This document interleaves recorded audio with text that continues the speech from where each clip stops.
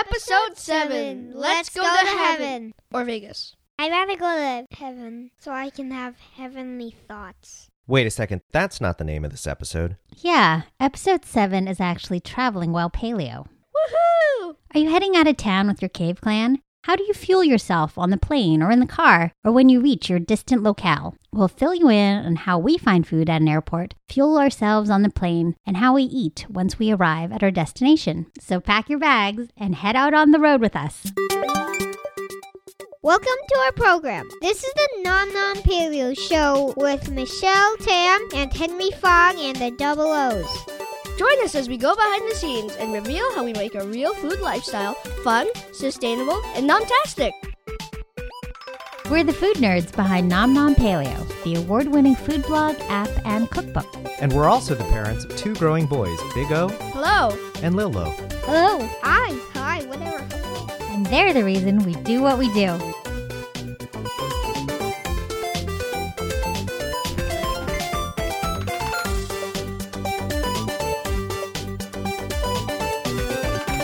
What we ate. All right, Michelle, tell us all about what you ate this week. Well, the most exciting part is probably when we were in Las Vegas, because we were eating all sorts of fun stuff in Vegas. So why were we in Vegas?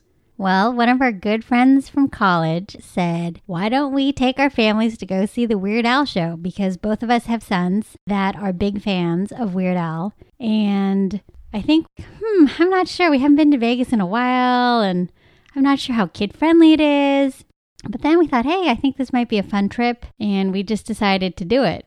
We made sure that it was a complete surprise. We had this trip planned for weeks, and we kept it a secret from the kids until we were in an Uber car on the way to the airport. It was hard for me. I hate secrets. I hate keeping secrets, and I was ready to burst. I mean, every day I was leaking things about our trip accidentally.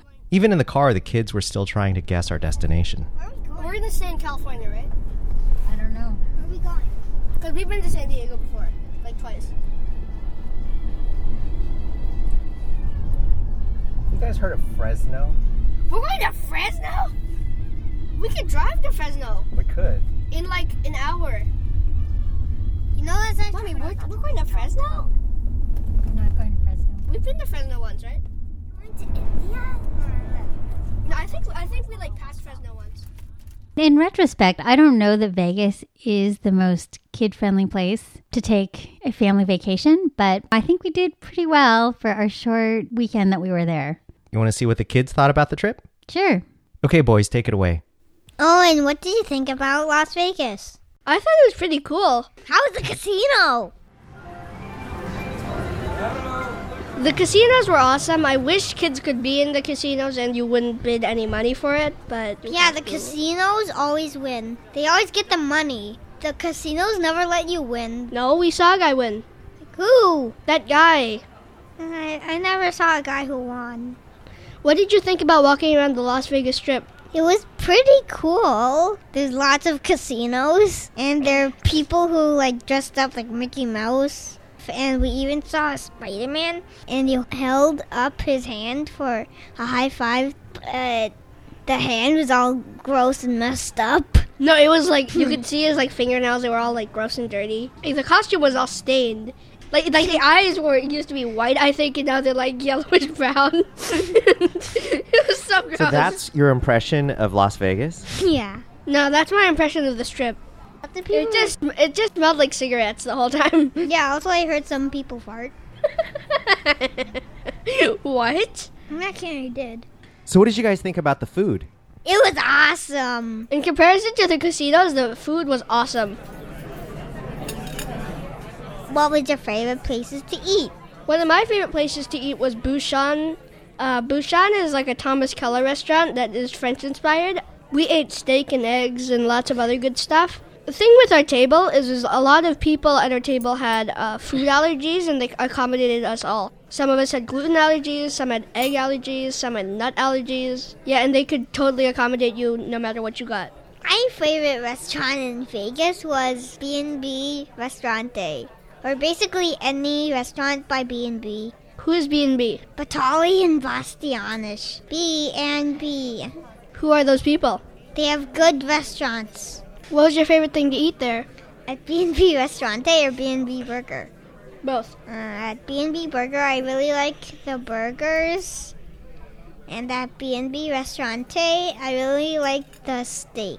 At B&B Restaurante, I really liked the seafood options because they had really good branzino, and I had octopus for the first time, and it was really chewy. Did you like it? Yeah, I liked it. I would never like that. I only eat land animals. You don't eat bugs, and you don't eat humans. Well, bugs fly, and humans, they're not edible. To wrap up, what was your favorite thing about Las Vegas? Food. The Strip. Hanging out with my parents. Mom getting me macaroons. You can't say that! Yes, I can. It's gluten-free. Alright, we're done. High five. That's not a high five. You're just clapping. You didn't even touch me. You're so far away from me. Special effects, okay? Stop clapping. Woo! This is not a movie, okay?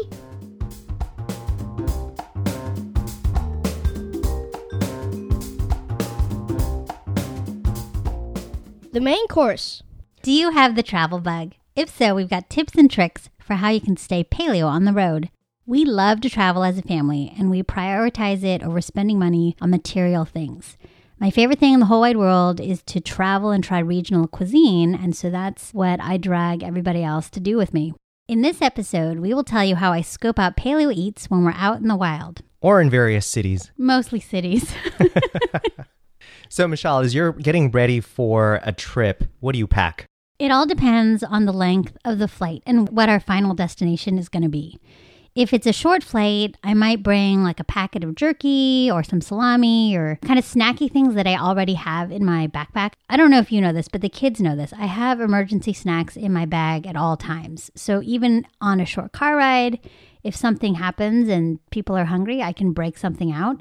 That's basically the same thing I pack on a short flight, just non-perishables that we can grab and eat. That's where you and I are different. I've taken a good number of business trips over the years, and if it's a short flight, I typically pack nothing. Well, good for you. Well, my thought is if it's a short flight, if it's a flight for, 3 or 4 hours, typically speaking, I can get through that trip with just some water without having to eat jerky or nuts or seaweed or snack bars or anything.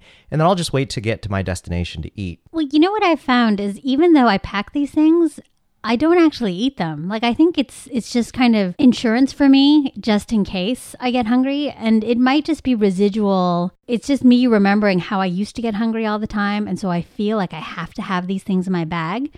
But if you actually go in my bag, a lot of those things have been in there for months. And that's why most of the time the kids don't want to eat it because it's stale. It's stale, or things have just been crumpled and crinkled and they're just not, the packaging is no longer attractive and they don't want to eat it. But at least I'll say, hey, I've got this in case you're hungry. And then they never seem that hungry to want to eat it. Here is this melted mass of dark chocolate. It's this big brown clump. Here you go. It's still edible. I'm sure it is. Yeah, so if you really are hungry, you can eat it. Also, depending on what our final place is that we're going to stay. If we're staying in a condo or a place that has a kitchen, I might actually bring a little travel pack of condiments because I know we'll probably cook a few meals. And I like to have some things on me so I don't have to buy a full-size container of sea salt or whatever else at the local market. I have these little travel size redboat fish sauces that I wrap really well because I don't want them exploding in my luggage. And then I have little things of salt that I bring.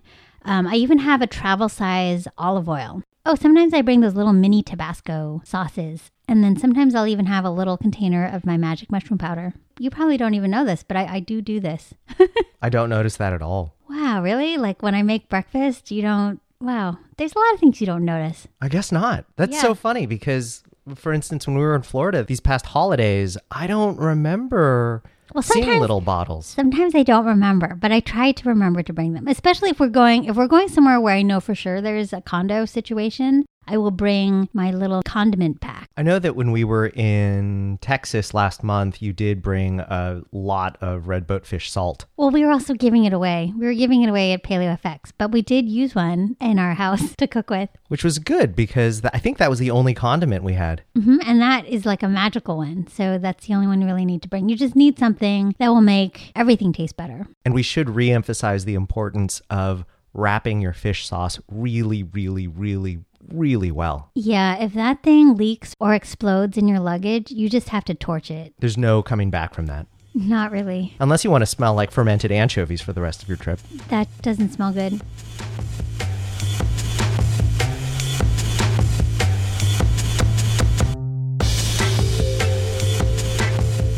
Okay, let's get back to what to pack on flights. We talked about shorter flights. What about longer flights?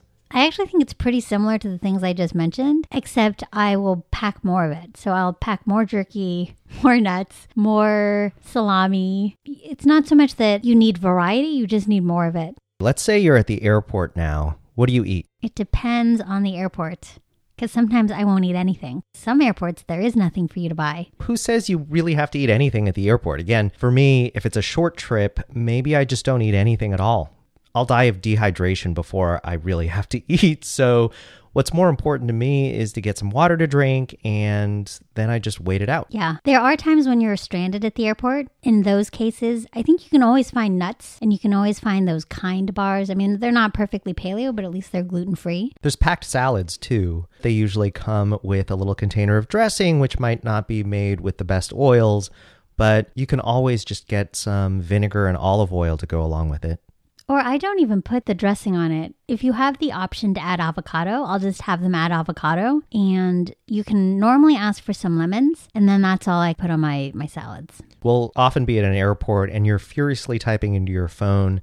And I think what you're doing is looking for reviews on the different places. I always do that. If we are stuck in an airport, I will definitely do a Yelp search to see if there's a place that we can eat in the airport. Because even though airports used to be a desert for good food, there are some airports now that actually have good food options. It's always funny when I see you picking airlines based on which terminals they fly out of. I do like flying Virgin America because they fly in and out of Terminal 2 at SFO. Terminal 2 at SFO has some really great food options. Like? If you actually want a sit-down place, I think Lark Creek Grill isn't bad. The prices are pretty good. Everything is locally sourced. You can eat gluten-free. I've had breakfast and dinner there, and I think there are lots of really great options. Another great option is the Plant Organic, and I normally pick up a Cobb salad because that is chock full of eggs and avocado. There is blue cheese that I don't eat, and it's on the side. The dressing does have canola oil, so I don't put that on, but there's always a ton of avocado, so I'm pretty full when I eat that. Another good option is Napa Farm Organics, and there's all sorts of stuff that you can get in there and a lot of local artisanal products. And that's a grab-and-go place, right? Mm-hmm. It's a grab-and-go place, and I know Tyler Florence has a rotisserie in there. You can get half a chicken, because I think you can get like half a chicken or whole chicken and roasted vegetables. And that would be a great option if we had a flight like at noon, but we never seem to have that flight.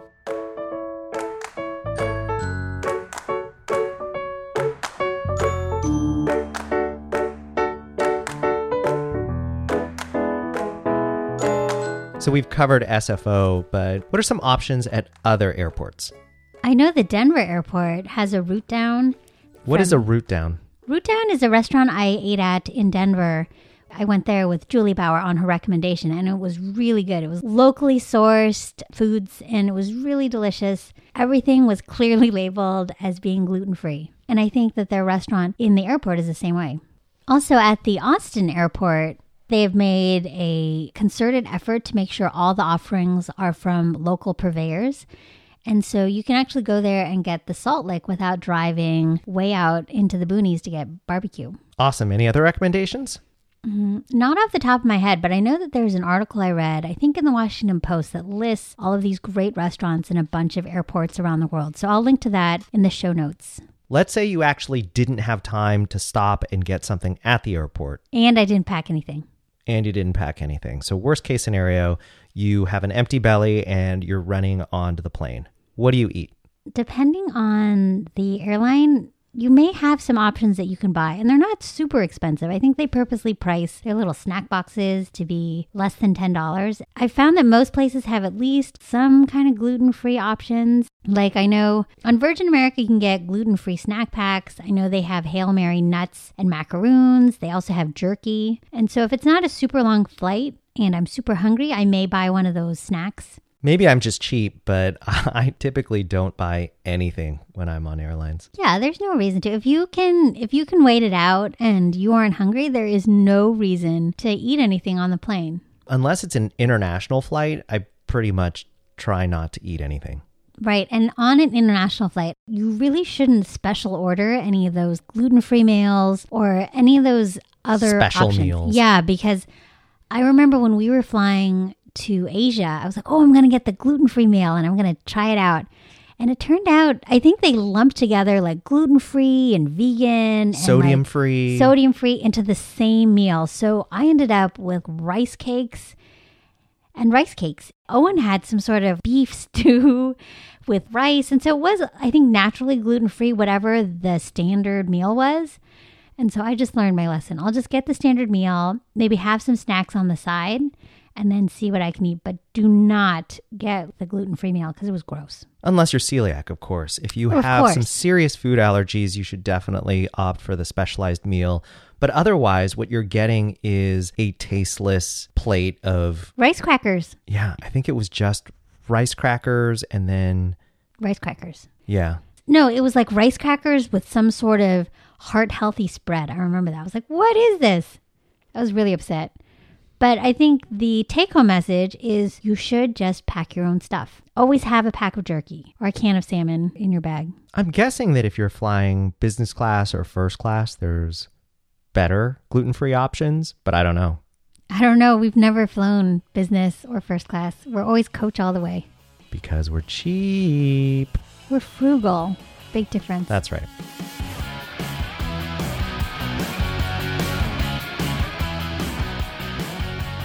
All right, let's talk about drinks. In the middle of the flight, the drink cart always comes rolling down the aisle. It's time for you to decide what to order. Oh, that's easy. I always get water or sparkling water, no ice. Why no ice?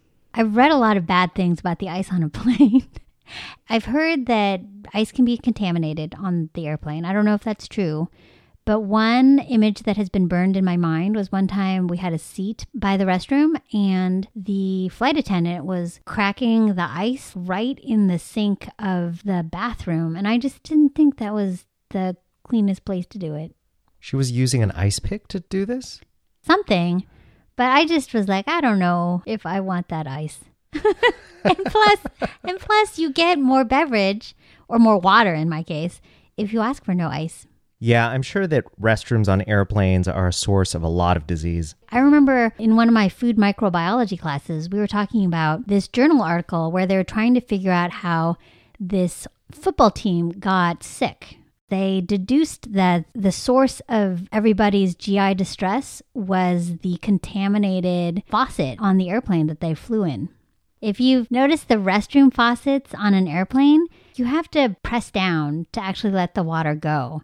And even if it's one where you press down and the water goes for like a few seconds, it's never long enough for you to rinse off the soap from your hands. So then you have to touch it again, or then you have to touch the handle of the door. And so I think they said that there's all sorts of contamination, especially because it's such a small space. And when you flush the toilet, stuff aerosolizes. Okay. I don't know. For a food podcast, this is starting to get really, really, really gross. I'm sorry, but these are things to think about. And all right. I'll think about them later. So just don't order the ice. That's my PSA.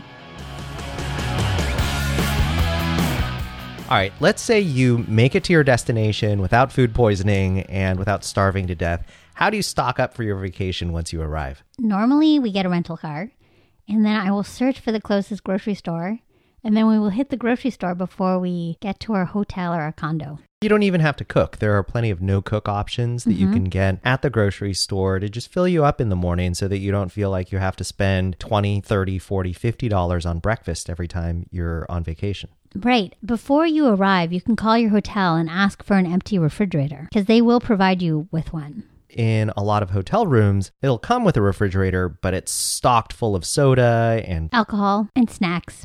And this way, you can ask for an empty refrigerator so you don't have all those temptations. And I think most hotels will provide you with one because some people need it for medications or for breast milk or whatever the situation. Or in our case, just food. Yeah. So on the way from the airport, we'll usually find a grocery store to stock up on supplies like breakfast items, eggs, sausage, butter, vegetables, and fruit. And that's assuming we can cook where we're staying. Otherwise, I might splurge on just some pre-cut fruit and veggies that we can snack on, or other things that we can grab and go. Like that's when I will get some deli meats or some salami, nuts. And you get pre-cut fruit and vegetables, you said, because oftentimes at hotels, you're not going to have the kitchen knives that you need to break open a pineapple or a watermelon. Yeah, and even though pre-cut fruits and veggies may be more expensive, it's less expensive than going out to eat. Or buying a set of knives before you get to your hotel room. Right. And then a lot of times you just have nowhere to wash those things. So this pre-cut stuff enables you to eat this stuff without making a big mess. Well, you can always use the bathtub. But not every hotel room has a bathtub.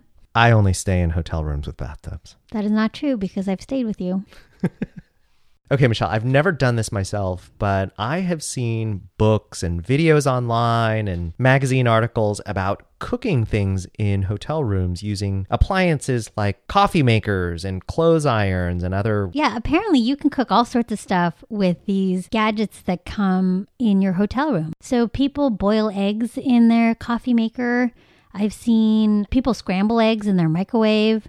They will use their iron to make, I mean, we don't eat these, but like grilled cheese sandwiches and things that I think you would use a panini maker for, they will use an iron to cook with. That just seems like a lot of work. I bet the housekeeping staff in the hotels pretty much hate anybody who does this. No, I agree. I mean, so we don't normally do that. I mean, we'll try to find grab and go things. I may try boiling some eggs in the coffee maker, but I don't know if it gets hot enough because it's not boiling water. Maybe they're all kind of soft cooked eggs. I'll leave that to you. There are a bunch of articles where you can find out how to hack food in your hotel room. So I'll find a good one and we'll put it in the show notes. How come we've never tried any of these things? Well, because we don't really stay in hotel rooms anymore, just because we're traveling with our 2 kids and getting hotel rooms is pretty expensive. So most of the time we will stay in an Airbnb or some sort of vacation rental, or we stay in like one of those residence inns where they have kitchens and space. Yeah, I found renting houses is the way to go. There's a lot of room for the kids to run around. We usually get a full kitchen too, which is key because instead of having to deal with a cramped galley kitchen, we have some room to spread out. And we don't bother the other hotel guests. Our kids can be as loud as they want to be. Sometimes there's even a pool. Yeah. So I definitely think Airbnb or VRBO or any of those options are a great place to look for a vacation rental. Especially when it comes to the food stuff. Yep.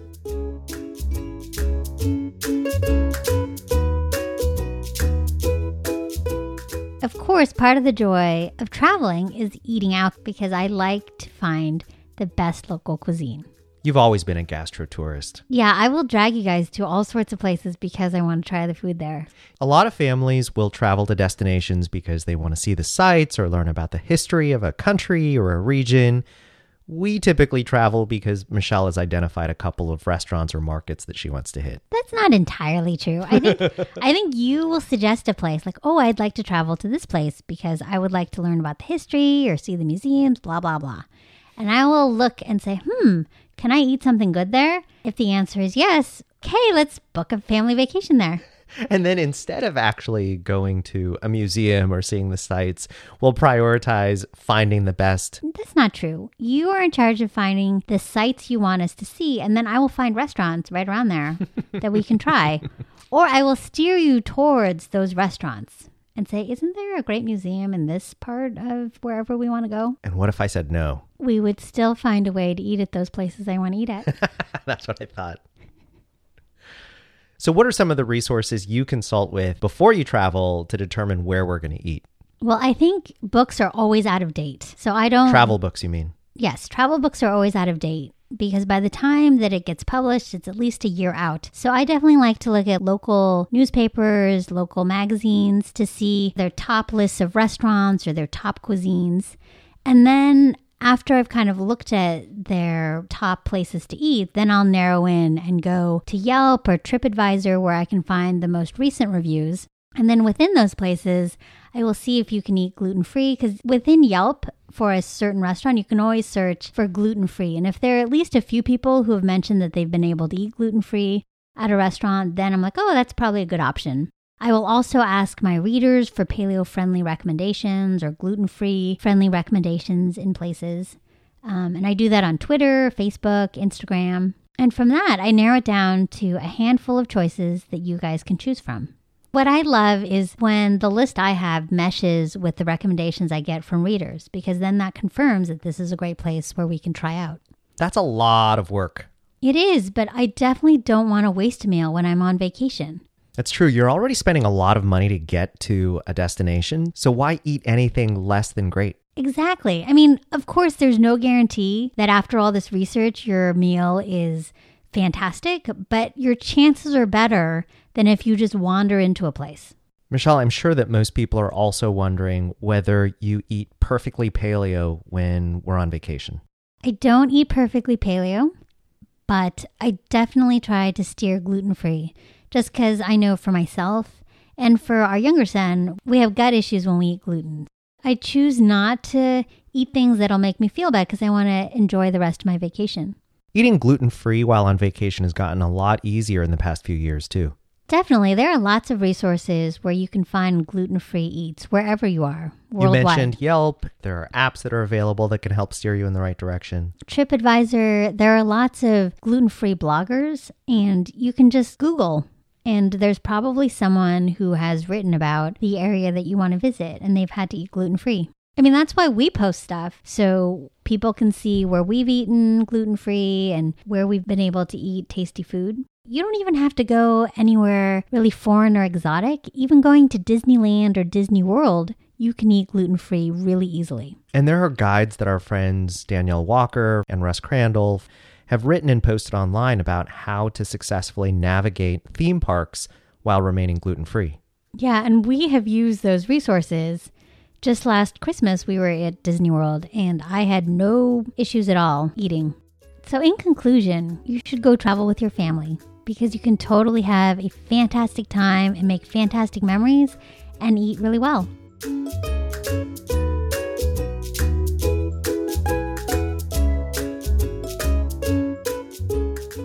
Crush of the week. Welcome back to Crush of the Week. Ollie, what's your Crush of the Week?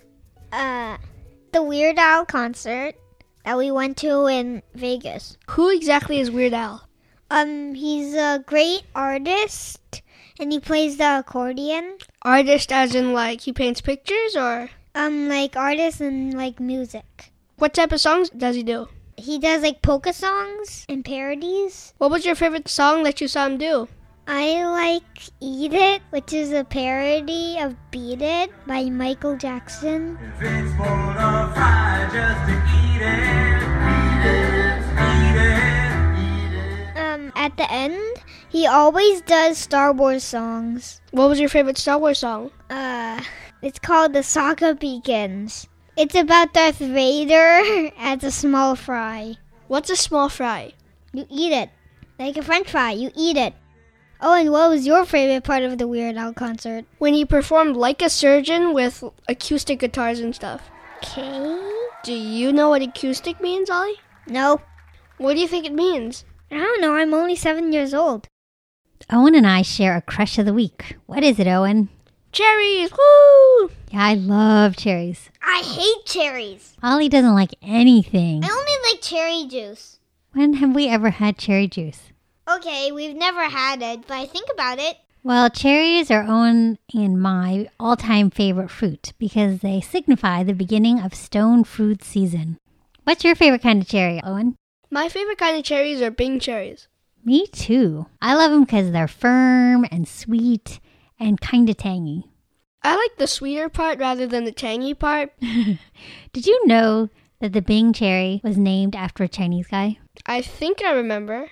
Yeah, so we learned that fact a few years ago when the three of us, me, you, and Ollie, went to the C.J. Olsen's cherry farms. Do you remember? I think yeah. We got to try cherries, and then we walked over to see their cherry orchards. Those cherry orchards were really cool. So C.J. Olsen's is a famous fruit stand down in Silicon Valley, and it's been there for many, many years, even when I was a little kid. It's so famous that Martha Stewart gets her cherries from C.J. Olsen's. Wait, so she goes from the East Coast to the West Coast to get cherries? I think so, or they ship them to her.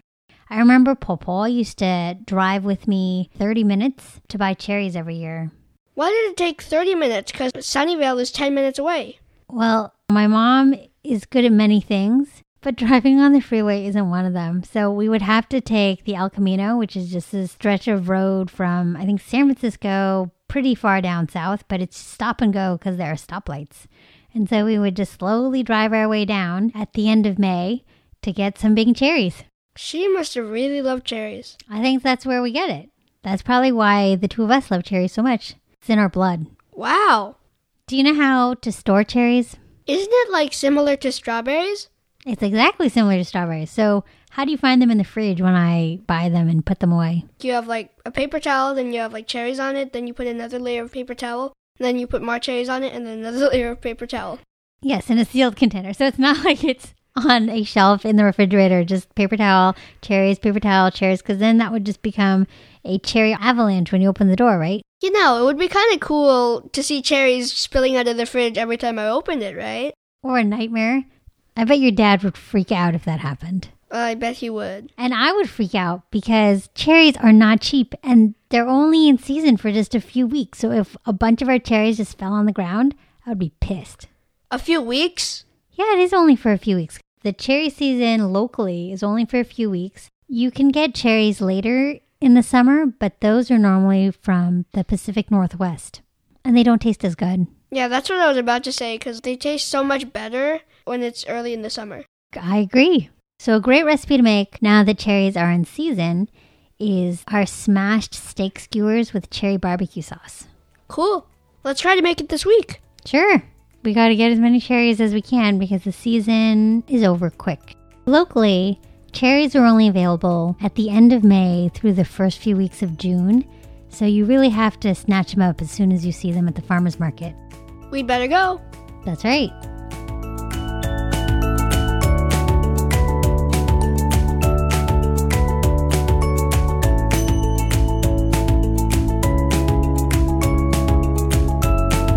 Question of the week. This week's question comes from a reader named Rebecca, who asks Michelle via email, is it possible to eat paleo at a dim sum place? As a Chinese American, that is the one meal or cuisine that I love more than anything else. Can you help me maneuver through the different choices? Wow, that's a tough one because I hate dim sum. But it's really, really hard to eat paleo when you're going out for dim sum. And for those of you who don't know what dim sum is, it's a style of Cantonese food prepared as small, bite-sized, or individual portions of food that's traditionally served in a small steamer basket or on small plates. Dim sum is also known for the unique way it's served in many restaurants. Everything is fully cooked and they push them around in these carts. And then customers will actually check out what's on the carts. They'll point to the dishes that they want, and the server will pick them up, put them on the plate, and mark a little receipt on the tabletop so that at the end of the meal, all of the dishes can be tallied up. Eating dim sum at a restaurant is usually known in Cantonese as going to drink tea or yumta.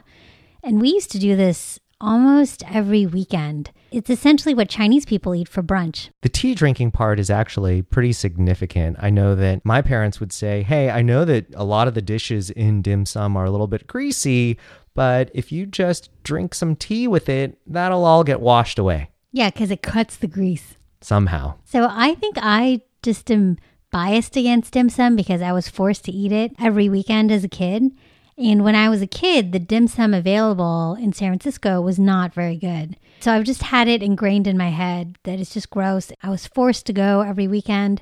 So I have really bad associations with dim sum. Post-traumatic dim sum syndrome or something. I do. And so I never crave it and I never want it. But we still go, once in a while with our families. Our families really, really dig dim sum. And so for a lot of different gatherings, we'll get together and head to a Chinese tea house to have dim sum because it's a pretty economical way to feed a large Chinese family.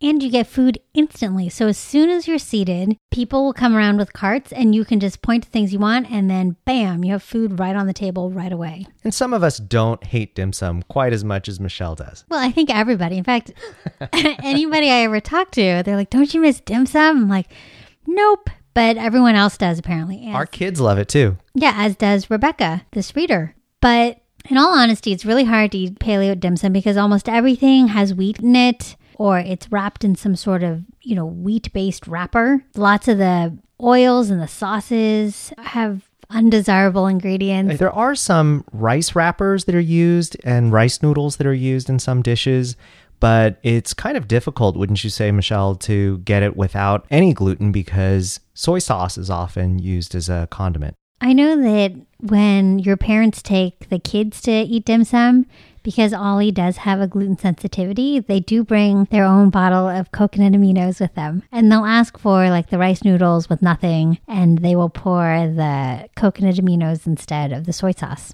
So if you have celiac or if you have some real issues with gluten, I would say that it's probably super, super difficult to make dim sum work for you. Right. I did some online research to see if there were any places where you could get gluten-free dim sum. And I did find that there is a place in New York City called Nom Wah, which I've never been to, but it does say that they label their dim sum items as gluten-free, and a lot of people with celiac have said they've been able to eat there without any issues. But back to Rebecca's question about whether it's possible to eat paleo dim sum, I'm not really sure that exists. I don't think so, but if it's something you love to eat, just make a mindful choice of it and say, I want to eat this, I'm going to enjoy it, and it better be good. If it's something that you really, really love and it's worth it to you and it's not going to screw you up totally, then don't even worry if it's paleo or not. Yeah, I totally agree. For me, this whole paleo lifestyle and this whole journey that we've been on is finally being mindful of how food affects us and making conscious choices of what to put in my mouth. Finding paleo is like being given a compass for the first time. It's a compass that points to true north, but it doesn't mean that every step you take along your journey is going to be pointed north. You might take a detour here and there. You might want to take a detour because it's valuable. You get to another destination that you really want to get at. There's something delicious that you really want to try, and that's fine. After you've taken that detour, you reorient yourself back in the right direction. That's all that matters. Yeah, I think a lot of people worry so much about the paleo label and whether or not something is perfectly paleo. But rather than thinking about it that way, you should think about just how it works for you. And if dim sum is worth it to you, I think you should totally go for it. Totally, but not with me. Yeah, definitely not with Michelle.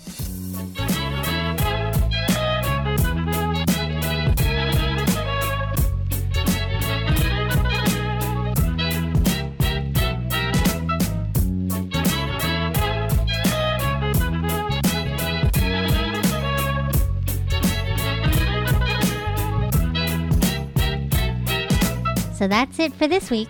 This podcast was recorded and produced at Nom Nom Paleo World Headquarters, also known as the dining room in our house, located in the heart of Silicon Valley, 50 feet from Jeremy Lin's parents' house. The Nom Nom Paleo theme song is by Mark Bartels, with additional music by Big O and Proletaire. This podcast is supported by Thrive Market, our favorite online destination for wholesome products at wholesale prices.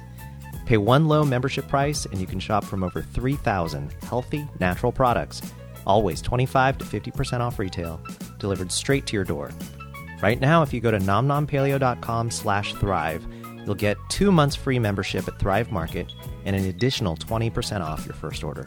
And in case you're wondering, unless stated otherwise, none of the brands or products mentioned sponsor this podcast. We just talk about the stuff we love.